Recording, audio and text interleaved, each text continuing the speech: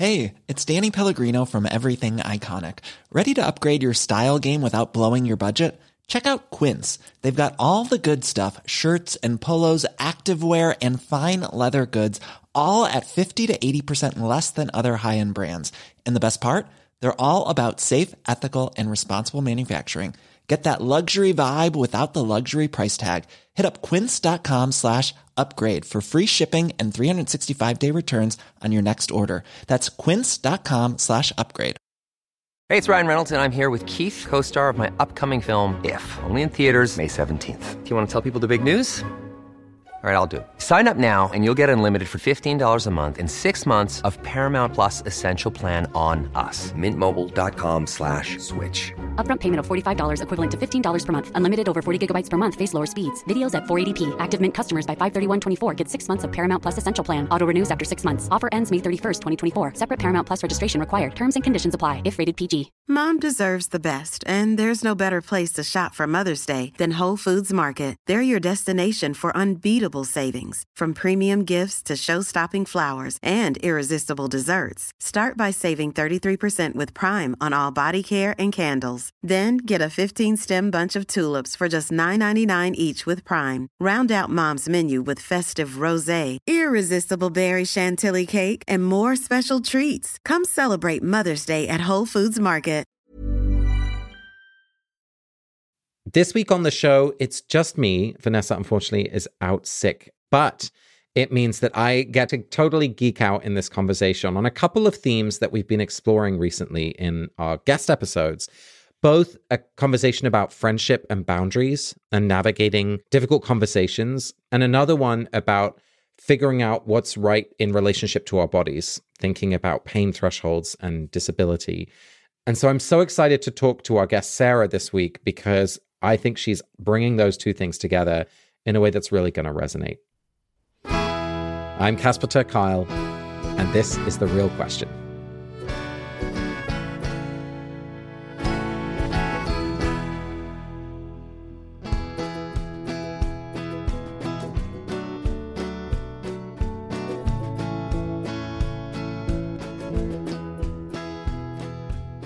Today, we're joined by Sarah Steinberg, who is a healthcare consultant living in Medford, Massachusetts. Go Bay State. Woohoo! In Sarah's spare time, she runs an organization called Blue Tent Leadership, which researches and shares information about the Democratic activist community. And I've been thrilled to be part of that. So I'm so glad you're joining us, Sarah. Welcome to The Real Question. Thank you. I'm so excited to be here. I hope that in this next, 45 minutes, we're going to reshape the landscape of activism, democratic politics. Yes. It's just all part of your day. We got this. We can do it. So, Sarah, will you tell us a little bit about what brought you here? Yes, I'd love to. So a little bit about me. I've always kind of thought of myself as an artist, but like without a medium. Like I've tried all sorts of things, never really found like what works. And then the pandemic hit and I was frantically looking for sort of like a way to channel my art because I knew it was going to be something that was like a healthy coping mechanism, right? It would like keep my hands busy, keep my brain busy, get me off my phone, but I didn't know what to do. And so serendipitously at the same time, my niece, who was 6 at the time, she started making stop motion animation videos. It was so cute. She would send them to the family. It was like she would take her Barbies and her Legos and they would get into all sorts of hijinks. And it was really cute and awesome. So I thought I was watching one of her amazing videos and I was like, wait, this could maybe be my thing too.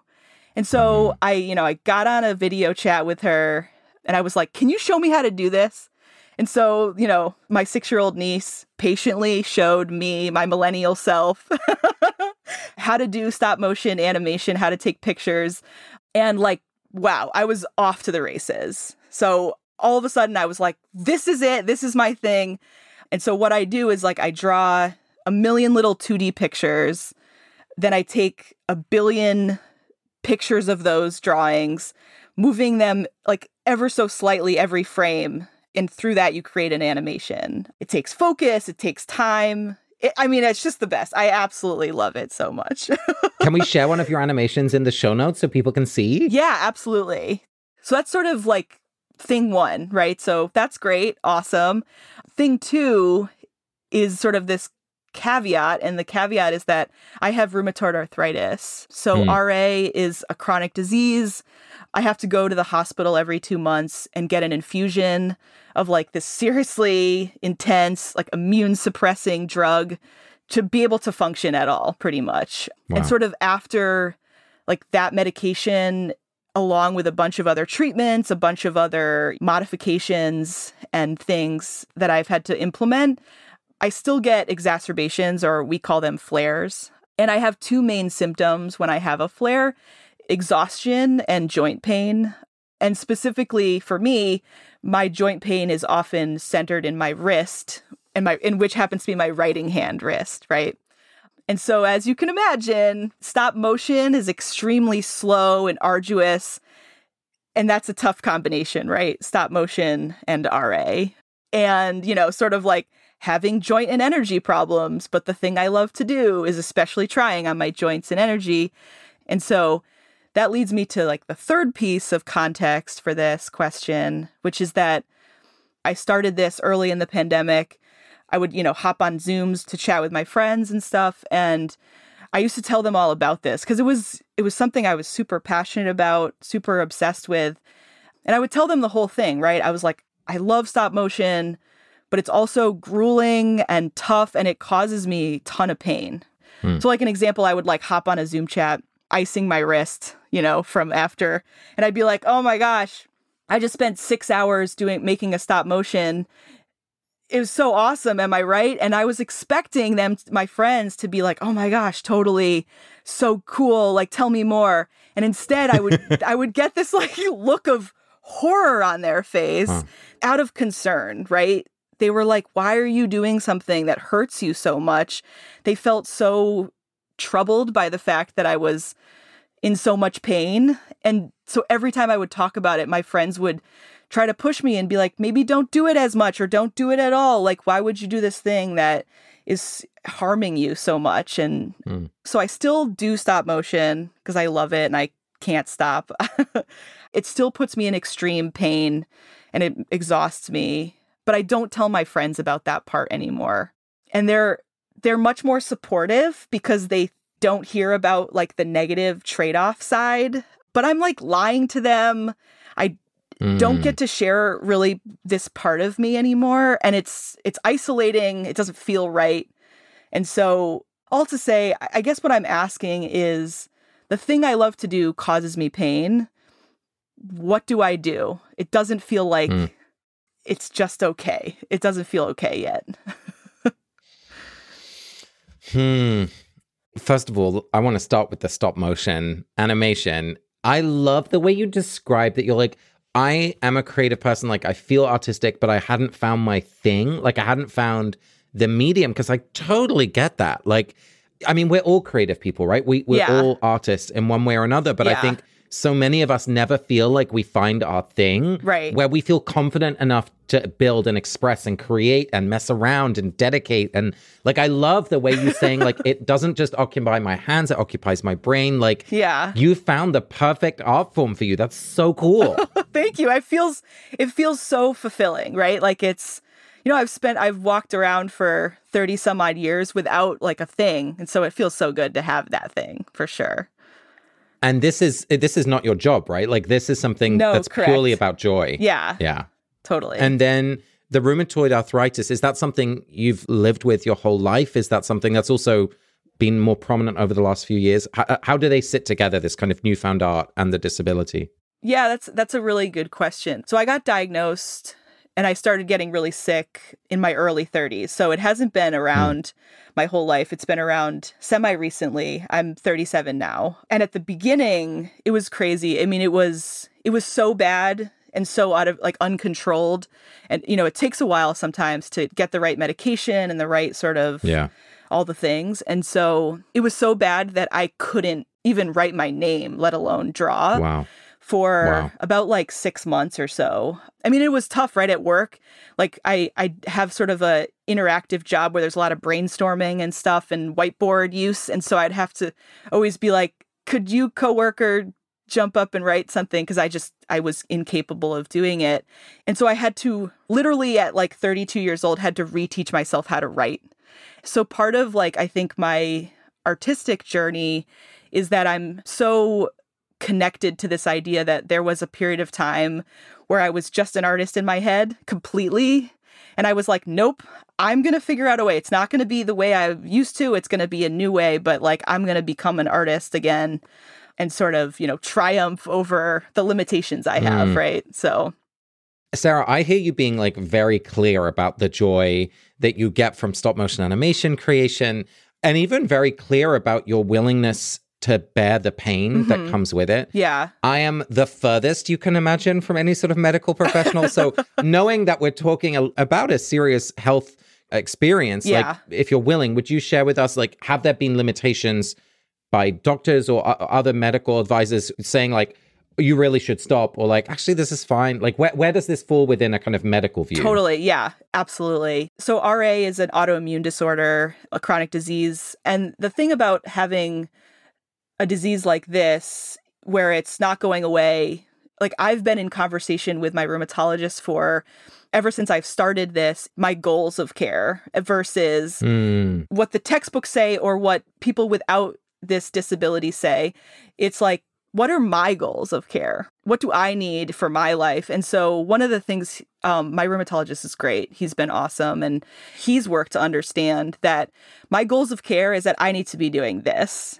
So we got to figure out how to treat me such that this is okay. And so the medical side is like, they're very on board for this. They understand that, one of the things he said, because it's not actually particularly normal for RA patients to have like one joint. Often they have many joints that are sort of problematic. And he was like, I've seen this in the knees of marathon runners. And I'm like, consider me a marathon runner, but for art, right? Like, that's who I am, is an artist. Yeah.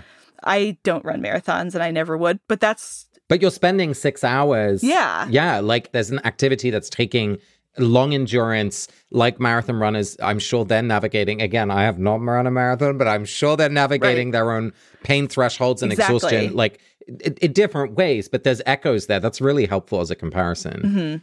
So this really helps me because I hear not very much anxiety at all when you're describing the joy of creating this art and the willingness you have to endure the impacts of the disability. Yeah. Where I hear just some hesitancy or some inner turmoil is when you started talking about your friends. Yeah. And it's clear that these are people who love and celebrate you and want the best for you. Like, so hooray for Team Friends, first of all. Yes. And it was in the moment when you said, and I stopped telling them how I actually feel or like what my body is experiencing. Like, I still want to show them the art. And that's the moment where I feel like we're getting to the real question, because this sounds to me that it's more about a question of integrity than anything else. Like, you're holding something back from the people you love and who love you. Yeah, that's a good way of saying it. I hadn't thought of it, but you're totally right. That is what it's about.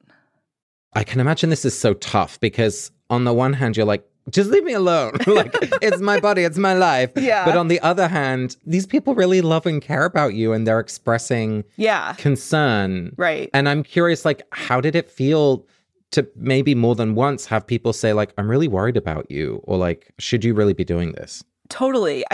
Honestly, it doesn't feel good. Having a chronic disease and something that, limits me in a lot of ways. It's like one of those diseases that it's like, it's a family, like it affects not just me, it affects everyone in my life, and they have to pick up slack that I can't do. And there's simple things like carrying heavy groceries, right, that other people have to do. Yep. And so it feels like a burden for them, I'm sure. It also feels like a burden for me because I feel like that I'm a burden. And so I think knowing that there was so many people out there worried about me was heavy. And I think, it was sort of this cycle, right? Because like I feel bad that they feel bad and they feel bad that I feel bad. And I think it just sort of exacerbates out of control.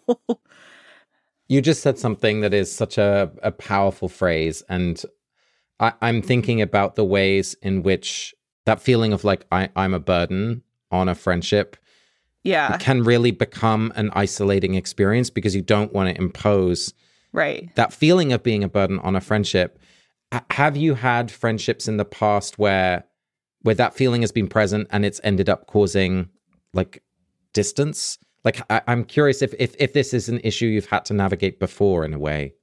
Yeah. I mean, I don't know if there's like one instance or one friend, but it's been an incredible, I would say, like internal journey for me. Because like one of the things, again, about like this disability and getting it in my 30s, right? So like I've sort of was this able-bodied person for 30 years, didn't think about these things. Like I've had to, I guess uncharacteristically for my age, at this young, quote unquote, young age, I've had to really learn like how to ask for help, when to ask for help, understand those boundaries. And I think part of this like burden thing is that like I've had to reconcile with that personally, right? I've had to understand that like my friends and family, especially my friends in this case, are super happy to pick up those groceries, right? Or to like do those things.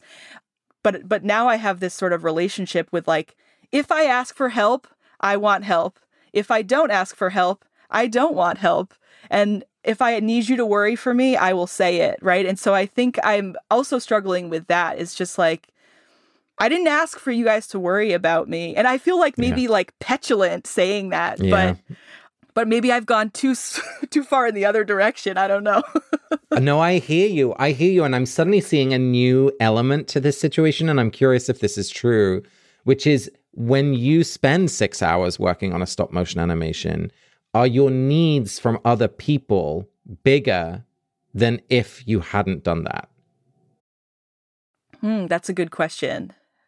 I would say yes, probably. I mean, probably both physically and mentally. Because one of the things like, or mentally and emotionally, right? Like I want to talk about it. It was like one of the glories of stop motion is it's really just a series of problem solving, because you're like, how do I get this ball to go from the left side of the page to the right side of the page while also this other thing is happening?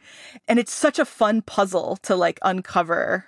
But part of that puzzle is like, and I'm in the midst of a flare and I'm freaking dying. And like, that's part of, that's part of the journey and part of the struggle. And I want to talk about it and I want to unpack it. Right. And I would say none of my friends are particularly willing to fully unpack that with me. The flare word is something that's really sticking out at me just as you share that, because I'm also curious, you know your own experience of pain better than anyone else. Yeah. And so you will know when something is in a bearable place or unbearable. Right. And I'm curious, like, would there be a moment when it was too much? Or are you like, look, this is the center of my life. And you're like, I'm going to do this even, X, Y, Z. Like, is there a limit to what you would endure to do this? So there totally is. I mean, I would say probably there's like a window where I can like power through. But there's also days when I wake up and it's like, absolutely not. That's not happening. We're going to have to binge watch a show today and forget it. And I intimately know that, but definitely my friends don't, and probably don't even understand that feeling of like waking up and being like, I could probably do this, or I could do it for 2 hours. I can't do it for 6 today. But yeah, I know that pretty well. And I think that's a really powerful distinction that you've just pointed us to, which is you know that, but maybe your friends don't know that. Yeah. And so they don't know where that boundary is. Yeah. And so when you're like, look, I'm at a 5 or whatever the number is, on terms of a pain threshold, they're hearing, Sarah's at a 9 and she's doing this thing like, no, must totally. Stop. Yeah. Right. Totally. Yeah. I mean, I have like these ice packs all over my wrist and I'm showing up on a Zoom like, ugh, so tired. Ugh. And they're like, what? Like, what? Yeah. Buddy. I mean, yeah. What? Like, I don't blame them. I would react like that if I saw that. So I get that. So Sarah, what's the first text that you're sharing with us today? Yeah. So the first text I'm bringing is from Netflix's Song Exploder. And so Song Exploder is a podcast and a Netflix series. The host is Rishi K. Shirway. And each episode features a different song. And it takes the musician who created that song and unpacks it and talks about like where it came from, where the lyrics were thought up and all that stuff. And so The specific one today that I brought is from a Netflix episode, and Rishi is interviewing Lin-Manuel Miranda about the Aaron Burr signature song, Wait For It, from the musical Hamilton. And so just to set up sort of where the quote comes from in this particular episode. So Lin-Manuel Miranda starts to tell this story about how most songs that he creates, you sort of pick away at the lyrics, little by little. But for Wait For It, he had the melody and had no lyrics whatsoever. And so he had this recording of the melody, just like the main melody part on an iPod. And he was on his way to his friend's birthday party, his friend Jacob Robinson. I'm not sure why he says his whole name, but he does. So Jacob Robinson's birthday party was an hour away on the subway. And so Lin gets on the train, puts his headphones on, listens to this melody for an hour, just kind of listens to it. And he says, the moment I got off the subway, walking to my friend's house, Jacob Robinson's house, that was the moment, a bunch of lyrics came to me all at once. And so this is sort of what he says right after that. I recorded it just enough so that I would remember it. I went to Jacob Robinson's birthday party. I had exactly half a beer. I shook his hand and said, I have to go home. And I wrote the rest on the way home. Lin-Manuel took his initial idea for the song and recorded a demo. Theodosia writes me a letter every day. So one of the things I'll confess, part of the reason this has become a sacred text to me is because when I'm doing stop motion, I literally play this episode over and over again because it just rings so true. And the reason I chose it is because what I take from it is that art is awesome, but it comes at a cost.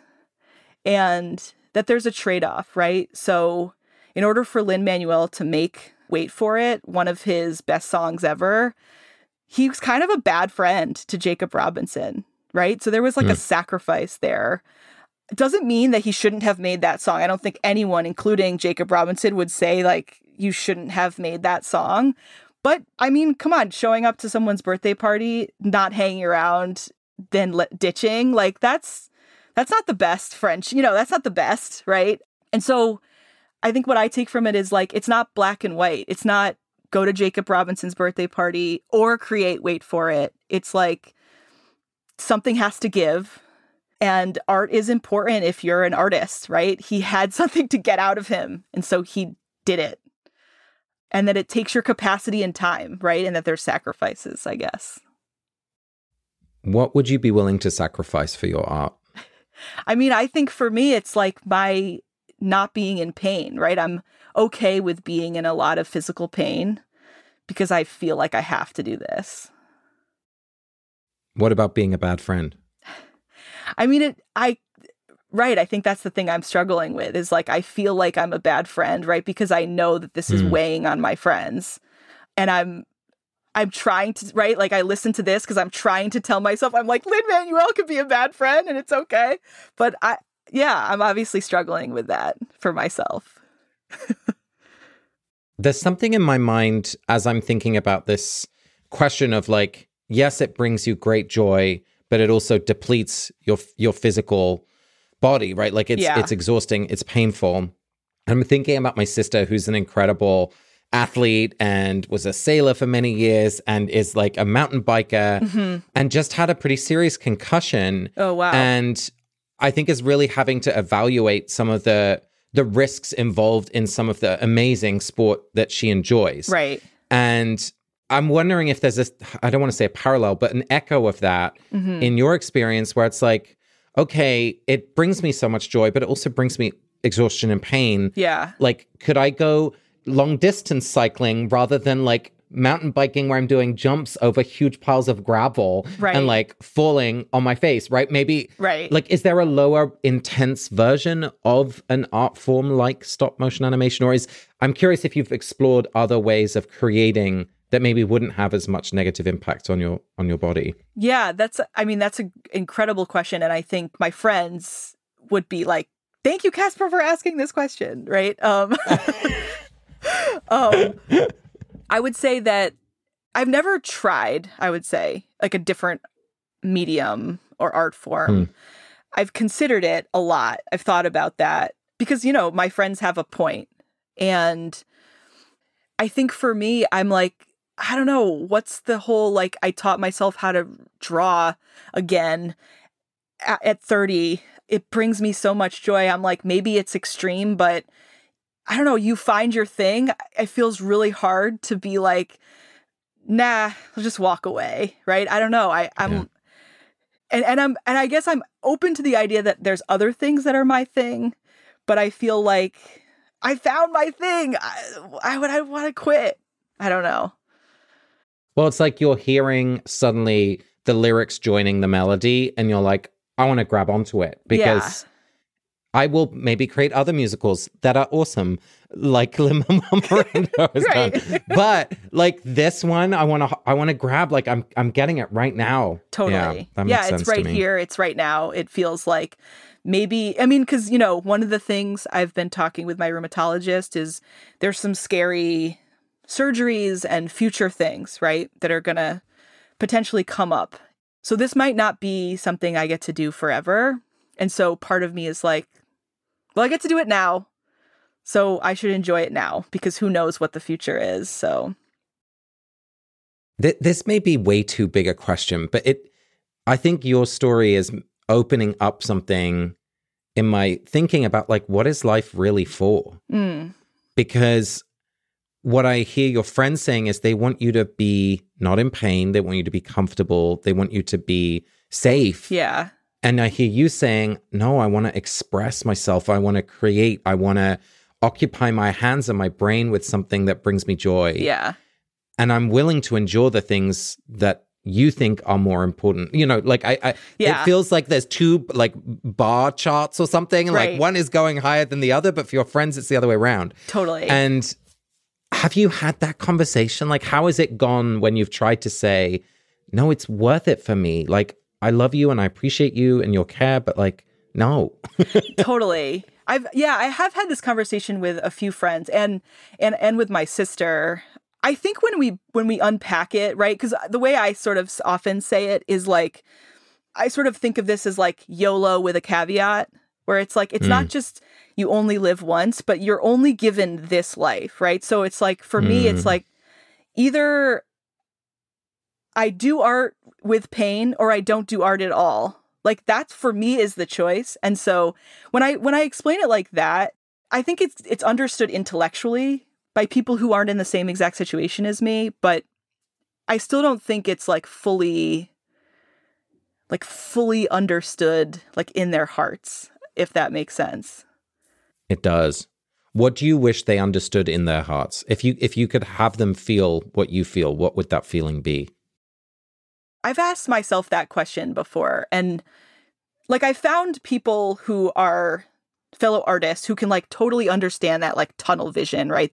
I was recently at a wedding and I met up with one of my old friends from college who's an artist, and she was like, saw some of your stop motion on Instagram. Oh my gosh. She's like, you must just like revel in that like zone. Like she totally got that part of it. And I was like, oh, I feel so good about that. But there is this like caveat where she doesn't understand the pain side of it, right? She doesn't have a chronic disease, you know, a pain-based chronic disease. And then I also have friends who have either RA or like similar things to me, and they totally get that like trade-offs, that asking for help, that like sometimes you wake up and you can't do it, sometimes you wake up and you can, and they totally get that side, but they don't have that same like, oh, I need to, like that need to express themselves, and like you just described. And so I think what I'm looking for is someone who like gets both of those things together, like the intersection of those two things. Because that's what I think I'm trying to describe. I mean, this makes so much sense to me why you said that word isolation before, because it's like there are people who understand this half of the experience and people understand that half, but like I don't hear you saying that there's someone who understands both at the same time. Yeah. I want to turn to a moment in the text, and I want you to tell me what it means to you. What does the half a beer mean?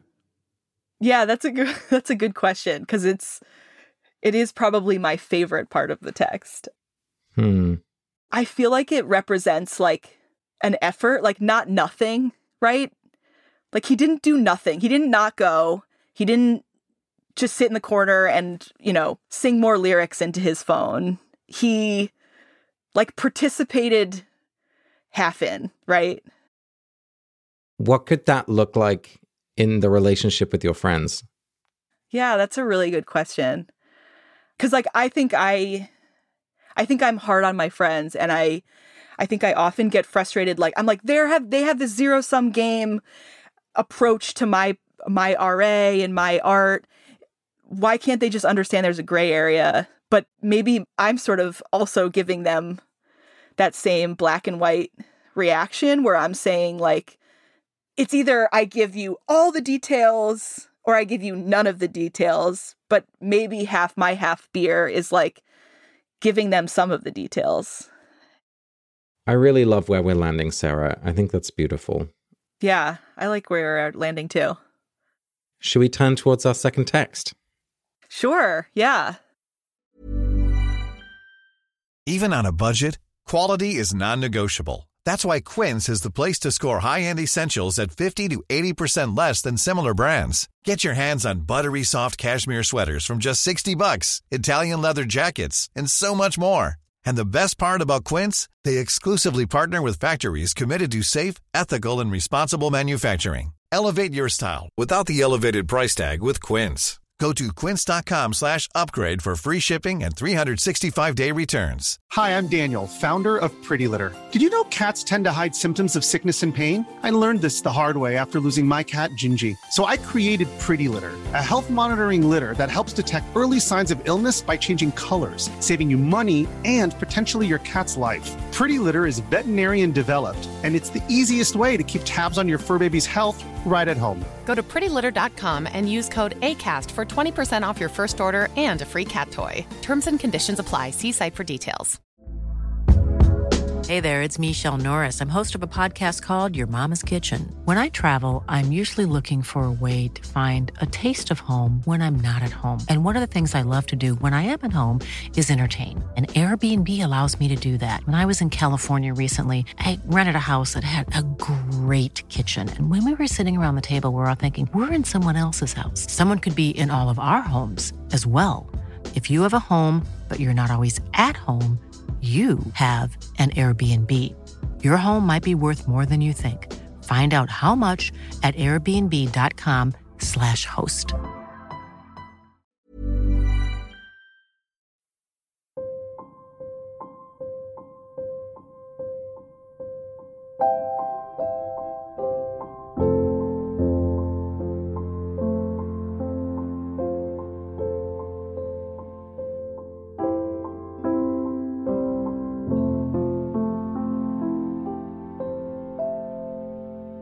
I'm so excited about this next text, Sarah. Can you tell us what it is and why you picked it? Yes, definitely. So the second text is from the show Sherlock with Benedict Cumberbatch.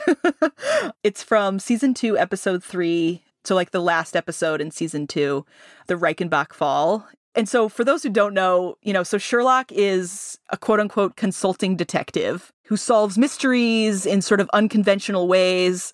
He has this sidekick / best / partner, Dr. John Watson. And Sherlock is sort of this like very confident in himself, sometimes overly confident, always solves the mystery, larger than life kind of guy. And in this particular case, in this particular clip that I chose, uncharacteristically, something is getting to him. And this case is actually like worrying him. Which, like, you've never seen this happen in the whole series to this point. Like, him being worried is a very weird thing. And then there's his lab assistant, Molly Hooper, who Sherlock often overlooks. She actually really sees, honestly, unlike even John Watson, like, she truly sees Sherlock, especially and even in these insecure moments that he's having. So she finds an opportunity to approach Sherlock to ask him, like, how are you actually doing? Are you okay? And don't just say you are, because I know what that means, looking sad when you think no one can see you. You can see me. I don't count. What I'm trying to say is that if there's anything I can do, anything you need, anything at all, you can have me. No, I mean, if there's anything you need, it's fine. I'm curious why you love this text. What about it resonates for you? So I think the reason I like this text is because I sort of see myself in Sherlock, not because I think I'm, a high-functioning sociopath or whatever. Maybe I am, but more because I just think it's, stop motion and that art is sort of unconventional, misunderstood, right? Like that type of stuff. But maybe even more importantly, I see my friends in Molly in that she doesn't totally understand Sherlock's methods or the stakes of this case even, but like she understands him better than anyone else does. And like that she actually really does see him and that she actually really does care about him, even if she kind of like bumbles the offer to help, right? Like maybe it's imperfect, but like she loves and cares about him, and like she doesn't really know what to say or know how to say it, but she still says it, which is so brave, right? And I think for me, it just resonates. I'm like, my friends totally see me and totally love me and totally care about me. They may never fully understand, but they super care. And so I think that's why I love this clip so much. I'm so glad you have these friends. I know, they're amazing. I am too. Have they stopped asking about the pain? Or have they stopped trying to stop you? So they have, and unclear if it's maybe I've closed the door on that conversation and they've respected that. But it also could be them, right? Maybe they are at more peace than I think they are. Unclear. This is so interesting because we talk a lot about boundaries in this show. And it feels like here's an example of them reaching out in a way that you're like, thank you, but no thank you. I'm putting up a boundary. Yeah. Those friends respecting that boundary. And now you're here and you're like, but this isn't what I want either. Right. And I'm not saying that's wrong or right, but I'm saying that's interesting. And I'm curious, is the certainty and the clarity of having the boundary that you have now better than the uncertainty, but maybe more connection of, I don't want to say undoing it completely, but maybe lowering the wall or something? Right. Yeah. I mean, I think maybe this is selfish, but I kind of want them to care when I want them to care. Yeah. And I can't dictate that. And I think no boundaries didn't work, right? Where it was like, hey, this is a free-for-all. We can talk about this whenever, in whatever context. And it didn't make me feel comfortable. It didn't make my friends feel comfortable. And I'm not saying I'm not a complete proponent of boundaries, but maybe I've put the walls up too high now. Mm-hmm. And now it's like, there's no room to ever have this conversation from either side of. And I think that's important, that boundaries are not forever. Like, boundaries are the thing that helps us be in a healthy relationship. And so we change, the relationship changes, so the boundaries are going to change. So I don't want to, I want to make sure I'm not sounding like I'm critiquing that, because I think it's a sign of health that we renegotiate and we find what the right thing is. But the thing that strikes me from the text is that Molly is interrupting. Like, Sherlock doesn't want this. But then at the same time, he kind of appreciates it. 1,000,000%. Yes. Right? Like, what's happening there? Honestly, it feels like a representation of like good boundary setting, where it's like, you're not allowed to say this if John can hear. Like, John's not allowed to be a part of this conversation. But if you want to get me alone, you're allowed to be like, dude, real talk. Let's get into this. And it doesn't have to be styleful. Like, she is clumsy AF as she's making, right? Like, yes, she really and is. so there's there's a sweetness to that, or a vulnerability to that clumsiness, which I think, again, is an expression of honesty and care. It isn't a well-crafted letter, right? It's an expression of love, really. Yeah, it very much is, which it feels like that's what my friends are maybe wanting to do, or maybe I'm wanting to sort of like craft that same type of like safety or space, right? Where I want to create a place where they understand the right places to talk about this, or that we've established that those are the safe spaces for both of us. I think this is really important. I think so too. Can you say what you could imagine starting to make those safe spaces? Or what are the moments in your day when you're like, oh, this would have felt nice? Or in the artistic process, I don't know where they are, but I'm curious if you have a sense of where they might be. Yeah, I mean, I almost wonder if it's like combining a few things where, like, one of the things I've never done, because like I said, it's a slow, arduous process that takes hours. And so one of the things that I'm doing where, I'm either like listening to an audiobook or listening to a podcast or something is like when I'm drawing. I mean, it's hours and hours and hours. And it doesn't take 100% of my brain power, right? But what I've never thought to do is to like get on a video call or even like have a phone call with a friend and like talk about the process as I'm doing it, which I almost wonder, because like then it feels like in the moment I could be like, got to spend half an hour icing my wrist before I do another thing. And that feels like maybe a little bit like lower stakes or something for both of us. I love that. Because then they're not seeing the impact, right? When you're icing your wrists, the pain that you're in, the exhaustion. What they're seeing is the joy and the fulfillment of the creative process.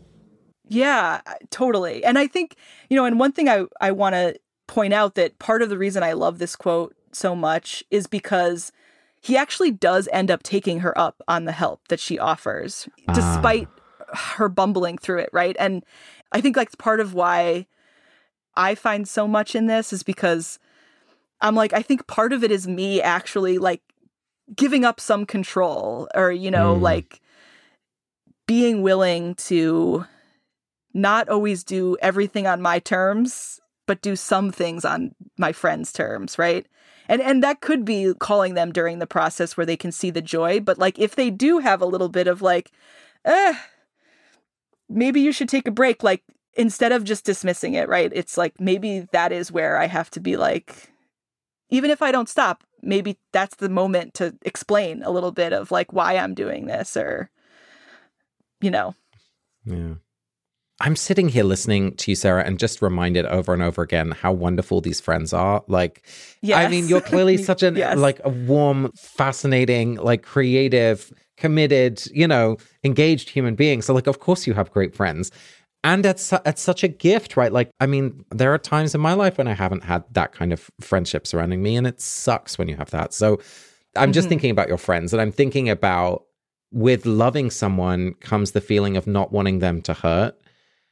And you have a disability, you live in a world where you have hurt a lot of the time, if not all the time. I don't know exactly the extent, but I don't know, there's like a learning process for them about accepting that in here as well. Is that right? Yeah. I mean, and I think, you bring up a great point, and maybe it's not even a learning process. Like maybe there's never going to be a point where they like to see me hurt, or not like to see me hurt, but maybe they're never going to be okay that I have a disability and that like part of what I live with every day is this pain and that it gets worse and that certain things cause it to get worse and all that stuff. And, and on some level, right, I don't want them to be okay with that, right? Because then it makes them such good friends that they care about this and that takes up their capacity.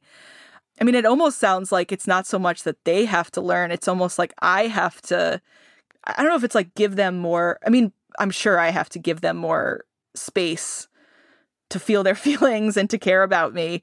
But I almost wonder if like in this particular context, I have been too rigid on thinking that they're the ones that need to sort of adjust when I have not sort of looked within and been like, of course you want your friends worried that you're in pain. Yeah. It would be weird if they weren't worried, probably. Yeah. And I also feel like I don't want you to be too hard on yourself, because I think in some ways there's something here about time. Like, you have thought about this and lived with just even thinking about the future, for example, right? Where you're like, look, there may be operations that are coming down the line. And so I want to use this time while I have it, that I can do this thing that I love. Yeah. Now, your friends just may not have had the real time to integrate the reality of that. And so they have a different perspective because they haven't been exposed to the fullness of your experience. I think that's a great point. Yeah. I mean, I almost wonder if that's part of where I should like let my walls down a little bit, because like, I mean, I think I explained it to you and you're like, oh yeah, that makes perfect sense, that it's like, why are we even recording right now? Go make some stop motion. Yeah. Right. Exactly. Exactly. And so I feel like, and I've had that when I, had a few of those rough appointments with my rheumatologist where he's like, I'm going to tell you some news that you're not going to love about the future. And the friend I did talk to about that, I mean, she super understood, right? Like I was opening up. I was telling her like the stakes of things. And even though it's, not her lived experience, she doesn't have the baseline I have and doesn't understand what it's like to live with pain. Like it felt like she understood the closest she was ever going to understand without having this experience herself, right? And like, I think part of it is I'm not explaining the stakes. And so, yes, maybe they need time. I think they definitely, like, they need more time as well. Cause like, I've lived with this for so many hours and so many years at this point. But I think also I have the luxury of the context, right? Like I live with the context. I get to go to those doctor's appointments. I get to do the stop motion. I get to feel the moment when I should stop or the moment I should ice my wrist, and they don't. So not letting them into like those details, right? It's going to just frustrate us and me and them, because it's like, well, without context, of course they're going to be like, no, just don't do it. Yeah. Is there anything else you'd want us to think about together, Sarah, as you explore this question? I don't know. I mean, this went in such a direction I wasn't expecting, which is, I'm sure the whole point of this, but it's amazing. I'm so glad. And I'm so excited to watch the art that you're creating. And I'm so Thank you. Grateful that you're making it. That's really wonderful. Well, I'm so grateful for this conversation. Thank you so much for exploring this with me. I have so many good ideas to try with my friends. Yay!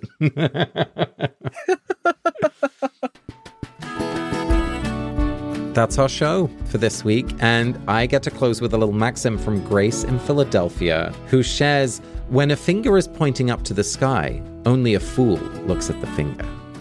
You've been listening to The Real Question. Please check out our Patreon at patreon.com/realquestionpod. We love hearing and interacting with all our patrons especially, so thank you for supporting the show. And if you want to support the show in other ways, you can leave us a review on Apple Podcasts or follow us on Instagram and Facebook at Real Question Pod and on Twitter at The Real Q Pod. A big shout out to our BFF tier patrons, Laura Lorber, Amanda Schramm, Aoife Howe, Ashley Mail, Eloise Faring, Mary Margaret, Stephanie Fedowish, Jenny Cruz, Kristen Hall, Becky Boo, Bitty, and Ari. We're so, so grateful for you making this show happen with your support.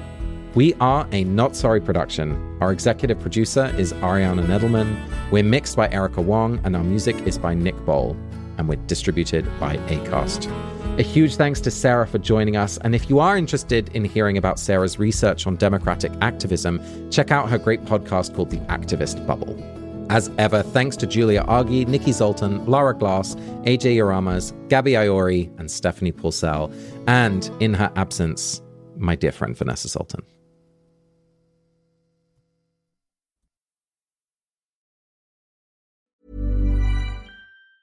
Mom deserves the best, and there's no better place to shop for Mother's Day than Whole Foods Market. They're your destination for unbeatable savings, from premium gifts to show-stopping flowers and irresistible desserts. Start by saving 33% with Prime on all body care and candles. Then get a 15-stem bunch of tulips for just $9.99 each with Prime. Round out Mom's menu with festive rosé, irresistible berry chantilly cake, and more special treats. Come celebrate Mother's Day at Whole Foods Market.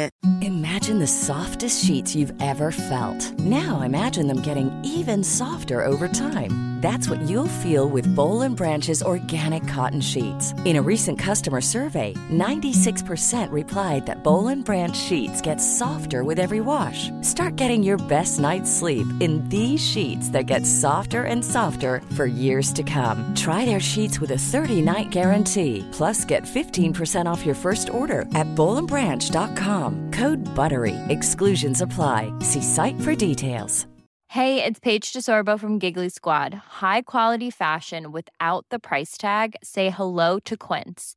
I'm snagging high-end essentials like cozy cashmere sweaters, sleek leather jackets, fine jewelry, and so much more. With Quince being 50 to 80% less than similar brands. And they partner with factories that prioritize safe, ethical, and responsible manufacturing. I love that. Luxury quality within reach. Go to quince.com/style to get free shipping and 365-day returns on your next order. Quince.com/style.